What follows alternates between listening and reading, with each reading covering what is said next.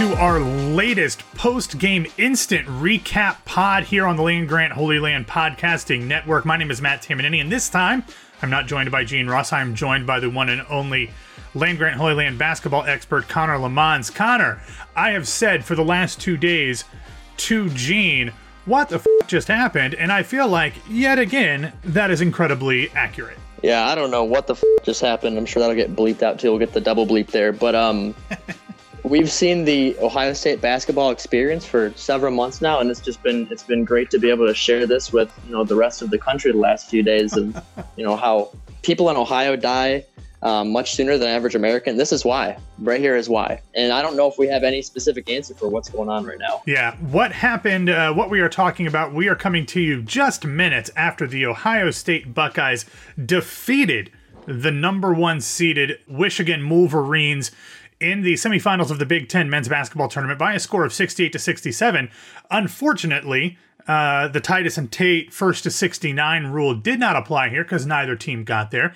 The game was played in a little bit of an interesting situation. Both Ohio State and the team up north were without two of their biggest contributors, as Ohio State's Kyle Young was out after he suffered a second head injury in just a few weeks after being inadvertently elbowed in the second half of the Purdue game. He did not play. The Wolverines' second leading scorer, Isaiah Livers, was out due to a foot fracture of some sort. He is out indefinitely. So both teams were playing without some of their key contributors, Connor. And in the first half, it kind of showed. In the first matchup between these two teams, they shot incredibly well, both shooting above 50% from the floor. However, in the first half of Saturday's game, Ohio State was 10 for 33 for 30% in the first half, while the Fighting Ferrets of Michigan were 8 for 27 for 29.6%. What did you see in that first half that might explain why neither team was able to get into a rhythm on the offensive end? Yeah, I think that the Buckeyes did a great job on Dickinson. Last time they played Michigan, he really had their way with them. He got whatever he wanted. And I think in the first half today and the second half as well, it was a combination of, Ohio State really locking down on Dickinson and Michigan missing their open three-pointers and not having Livers there. It was part of that for sure. And I also would flip it and put part of it on Michigan for not going to Dickinson enough in the first half. Because really Ohio State without Kyle Young doesn't have the manpower to guard him. And there were a lot of possessions, including that last one of the game where, I would just be going to Dickinson over and over if I was them, but they weren't. Yeah, we will get to that last play of the game. But in the first half, the score going into the locker room was Michigan 27, Ohio State 26. Nobody on either side was in double digits. The leading scorer for Ohio State was Justice Sueing, who had actually a really good first half and really, again, continues to be a really solid player for Ohio State, despite the fact that he didn't do much in terms of points in the second half. Franz Wagner was the leading scorer in the first half for the Fighting Hugh Jackmans. But the second half really was a completely different game because Ohio State came out with their hair on fire. And what was great about that was the two best players, their two leading scorers, Dwayne Washington Jr. and E.J. Liddell, really put this team on their back, especially Dwayne. Dwayne went for 19 points after halftime on 7 of 11 shooting, going 4 for 7 from three-point range. Liddell had 13 points, but it was on 3 of 7 shooting. He did have 2 three-pointers on 2 attempts, but he got 5 points from the line on 5 for 5 shooting from the charity stripe. What was different after that? Was it just Chris Holtman really riling folks up during his halftime speech, or was there something noticeably different from their offensive sets, from their scheme, from their energy? What was it that changed when they came out of the locker room, Connor? Yeah, I'm really not sure. But the two guys that you mentioned there, Washington and Liddell, the two leading scorers of this team, the two guys that they look for, when they're stuck in a rut, which, they get stuck in a lot of 3 to 5 minute ruts like that. We're just way more effective in the second half. Liddell did a good job getting inside and drawing a few fouls. The Buckeyes, they went to the free throw line 4 times in the first half and they missed all of them. Which is very uncharacteristic of this team. Like they're a really good free throw shooting team. And in the second half, they went 8 of 10 at the free throw line. So they did a better job getting into the paint and drawing fouls, especially Liddell. In Washington, there's just something about playing the University of Michigan that just, gets this kid going. Yeah, he had 30 in their first matchup. He had 24 in Saturday's matchup. So he's got 54 against one of the best teams in the country so far this season. Yeah, I looked it up before the game, and he averaged 18 per game against them, including a 5-point game his freshman year. So then he throws a 24 on their day. And I don't know if it's like not being offered by Michigan and being from Michigan, or if it's just coincidence, but he plays very well against Michigan every time. Yeah. Unfortunately, we have to do the Ohio State experience portion of the podcast because Ohio State was great on offense for most of the second half. They got their first double-digit lead of the game with 9:06 remaining in regulation. They held on to that. Michigan went on a little bit of a run, and then Ohio State retook an 11-point lead with 5:17. They still had a 10-point lead with 3:40 remaining, and then again went up 11 with 3:18 left in regulation. From there, Michigan outscored Ohio State 11-1. And that one was a Justice Sueing free throw. And that was the difference in the game because, like you said earlier, they had a really inconceivable final possession. Michigan got the ball with 28.7 seconds left in the contest. And Mike Smith, who had 10 points on the game, but did it on 1 of 11 shooting, was the only person to touch the ball on the entire possession. It was great defense. E.J. Liddell really kind of made it impossible to get an entry pass into Dickinson. And Smith took a step back. It was a 2-pointer, but it was just inside the line. That kind of just clanked out and had no chance of going in, and Ohio State walks away. I was shocked that Dickinson didn't get the ball, that Brooks didn't get the ball. Smith, like I said, he had 10 points, but he was 7 of 8 from the line. He wasn't somebody who was involved in the offense despite being on the floor for most of the game. It just seemed weird that he was the only guy to touch the ball in that entire possession, Connor. Yeah, I think it was flipped, and if Ohio State would have made that, same offensive play at the end of the game, we would be questioning it too. It's just that didn't make much sense to me. Dickinson, I was looking back at the box score, and even though I feel like they did a better job against him today, I think he still had 24 points, which is 21. Crazy. It seems like 21. He was 9 of 14 from the floor for 21 points and 8 rebounds. Right, and he had, he's very good at the free throw line for a big guy too. So I thought it was a no-brainer. I was telling my friend here that if we didn't score on that last possession, which Walker did not, they're just going to get it to Dickinson. He's either going to get fouled or he's going to score, and this game's going to be over because I can't recall the last time that an Ohio State game has come down to the final play that it actually went their way.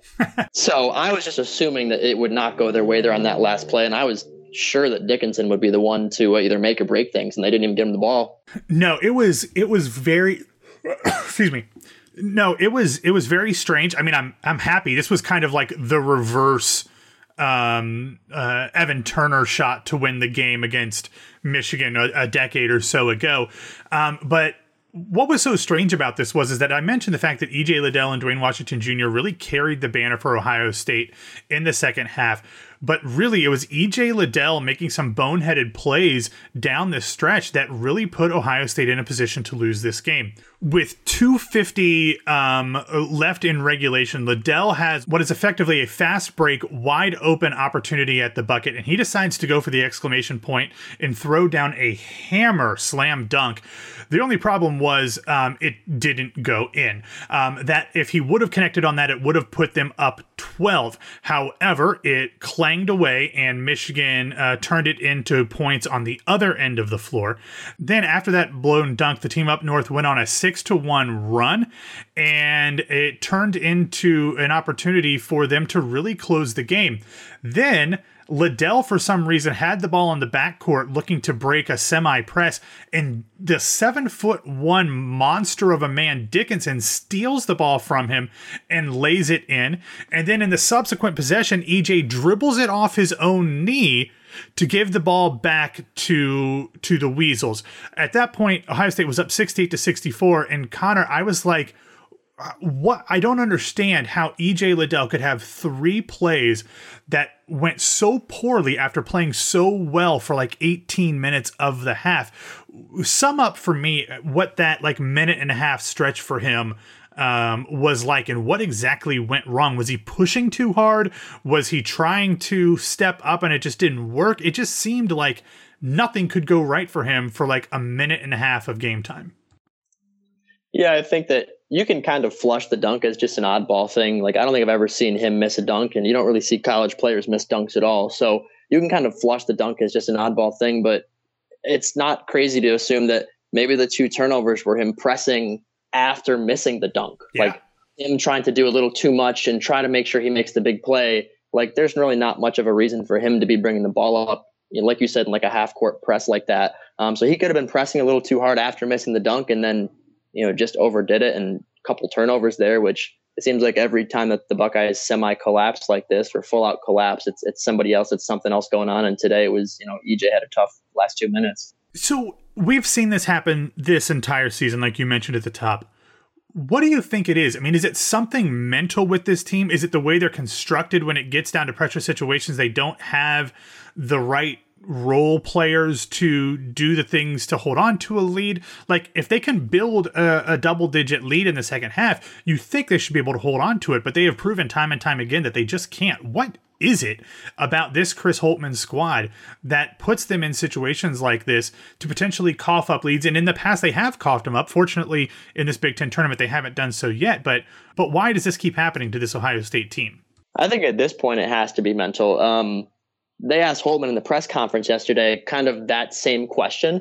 And as they were asking him that, I've never actually seen him in a press conference jump on a reporter like he did there, but he immediately cut him off and just said, no. Listen, this is big time basketball. These are great teams. Great teams make big plays. We need to be more prepared for this. But he does not think that there's any kind of trend or mental anything. It's hard to hear that and agree. Like, yeah, he's wrong. He's lying. Not only is he wrong, he's lying. Like, but then you look at the stats, it's like Walker is not a turnover machine. He averages like 2 turnovers to like 5 assists per game. Liddell's not a turnover machine. None of these individual players have problems turning the ball over. But it just seems like in the closing minutes, it's between the ears that something just does not work. And I don't think it's any in particular player. I don't think that the hate and the slander that sometimes Walker gets, on the darn Bird app is deserved, because I think that CJ Walker's an awesome player, and it's just been him the last 2 days. I've made a couple of mistakes, but it seems totally mental to me. I can't point to any tangible thing that they're not good at.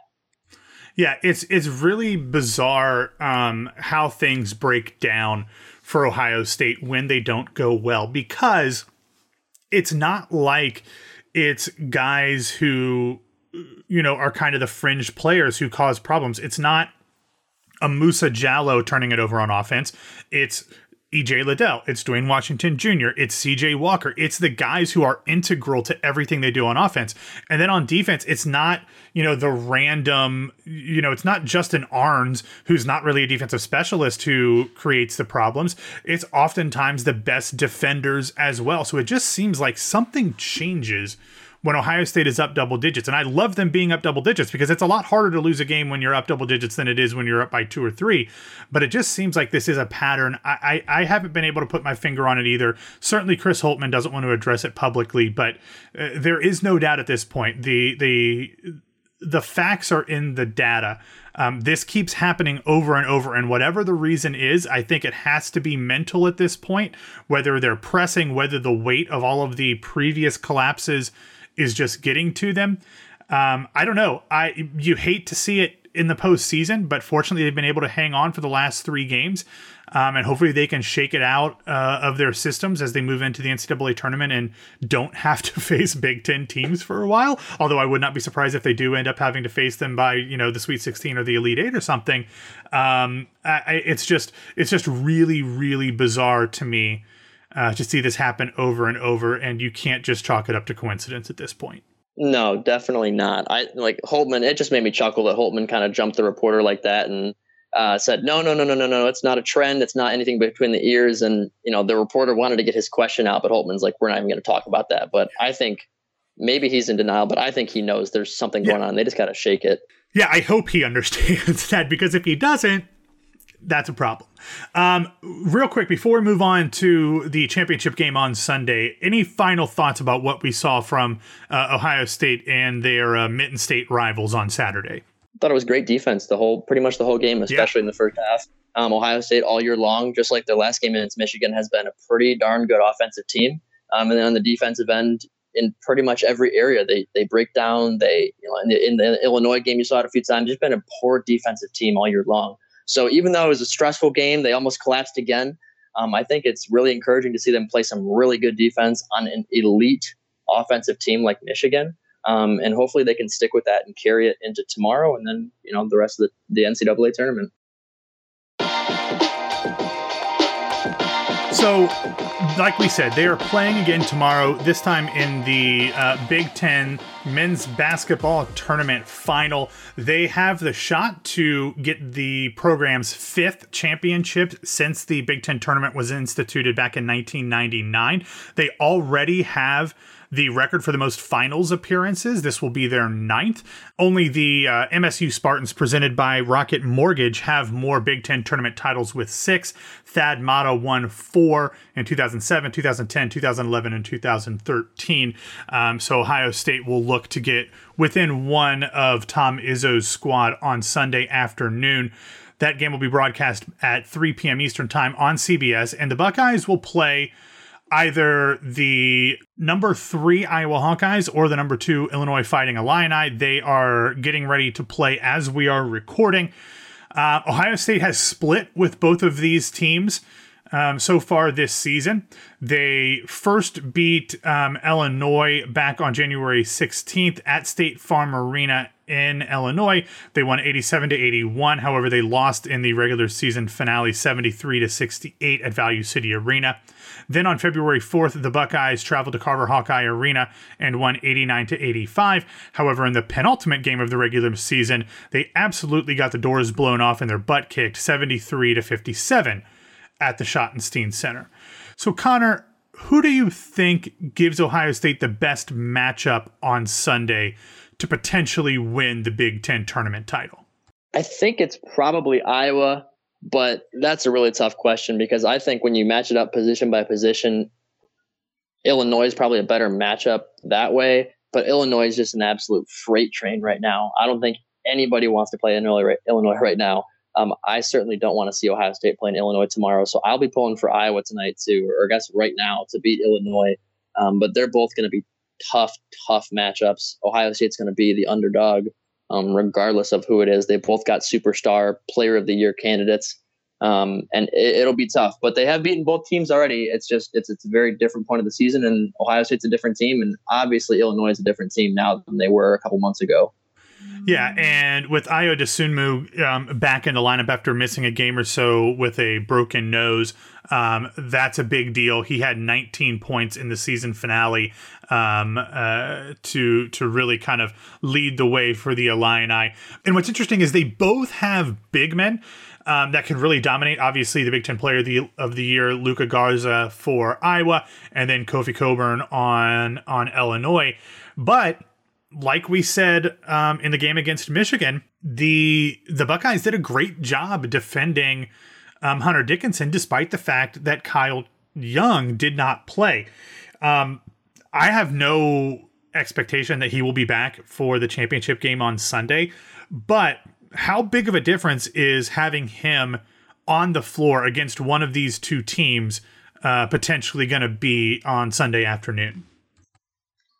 It's going to be a really big deal. They really need him on the floor at all times. They're not going to have him tomorrow. I can't imagine. I agree. I can't imagine him playing tomorrow. I don't even know if he'll be able to play in the NCAA tournament. I'm not a doctor, but getting your brain knocked around twice in 2 weeks like that, he needs to take his time and come back whenever it's okay for him to do so. But they've had more success against Kofi, even though Kofi's had some good games against them. They've also frustrated him quite a bit. Both times they played him. Garza's a little bit more difficult because he shoots like better than 40% from 3. So one of Zedke or Liddell, they're going to have to go out to the perimeter and guard him, where that's not something that Kofi does. So to defend Kofi, Holtman's just going to throw, Holtman will throw 5 defenders at Kofi. He doesn't care. And then he'll make Kofi kick it out, kind of like Joey talked to you about, make Cockburn pass it out.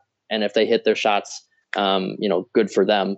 But both ways, tough matchup. Really could use Kyle, but they're not going to have him. No, I can't imagine that they end up having Kyle Young back. If he is, I mean, I don't want to say that that's probably not a good look for the OSU medical staff, because I don't have any access or any knowledge about what has actually been diagnosed.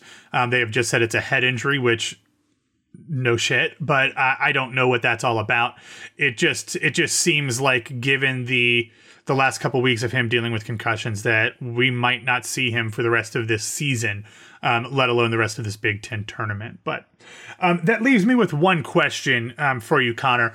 Ohio State is still the only team in the Big Ten tournament to pull off any kind of upset, at least in terms of seeding. On Friday, they beat the Purdue Boilermakers, who were the number 4 seed. And then obviously today, on Saturday, they beat the top-seeded Michigan Wolverines. If they go on to beat either Illinois or Iowa, either the 2 or 3 seed in the Big Ten tournament, both top 10, top 5 level teams in the country, does Ohio State have an outside shot of securing a number 1 seed in the Big Dance? Or are they completely cemented, destined to be a number 2 seed when things get announced on Sunday afternoon? Outside shot, absolutely an outside shot. Like if the bracket comes out, if they beat Illinois or Iowa, it'll depend who they play tomorrow as well. If they play Illinois tomorrow, which means that Illinois wins another big game today against Iowa, then I think that there's a less chance that Ohio State takes the 1 away from Illinois, versus if Illinois loses today and then Ohio State goes on to beat Iowa, that's one less quality win for Illinois that they racked up during this tournament run, and Ohio State would have beaten Purdue, Michigan, Iowa in 3 days. So keep an eye on that. I think that if Illinois advances to the Big Ten tournament championship game, I don't think it matters. But if Iowa makes the one that makes it, they could have a chance to slip in there potentially. And also, I looked it up, just a quick note. If the Buckeyes were to win the Big Ten championship tomorrow, they would be just the 3rd team higher than a 3 seed to cut down the nets since 2000. Wow. Good stat there. Very good stat. It's been a super entertaining, if you don't mind the stress, Big Ten tournament so far for Ohio State. So I would just like to see them compete well. Like you said, it's tough for a team that does not get the double bye to win a postseason tournament, but especially the Big Ten tournament when things are so physical. I worry about the extra game that they had to deal with against Minnesota, expending their energy both mentally and physically. But as long as they play well against Illinois or Iowa on Sunday afternoon, I think I will be happy about their chances heading in to the NCAA tournament.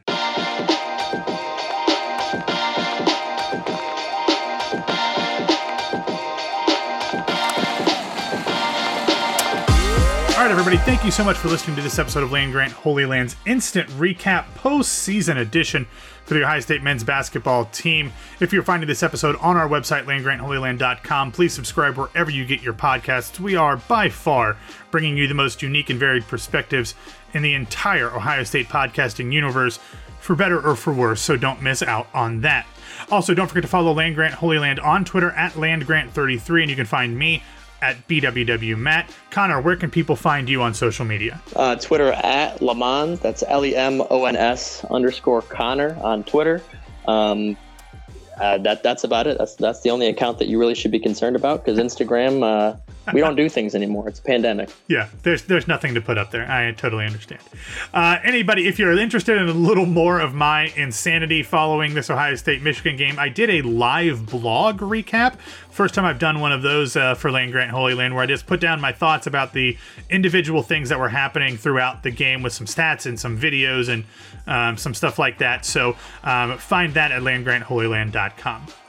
All right, everybody, thanks again for listening. We will talk to you tomorrow after the Big Ten championship game. And as always, go Bucks.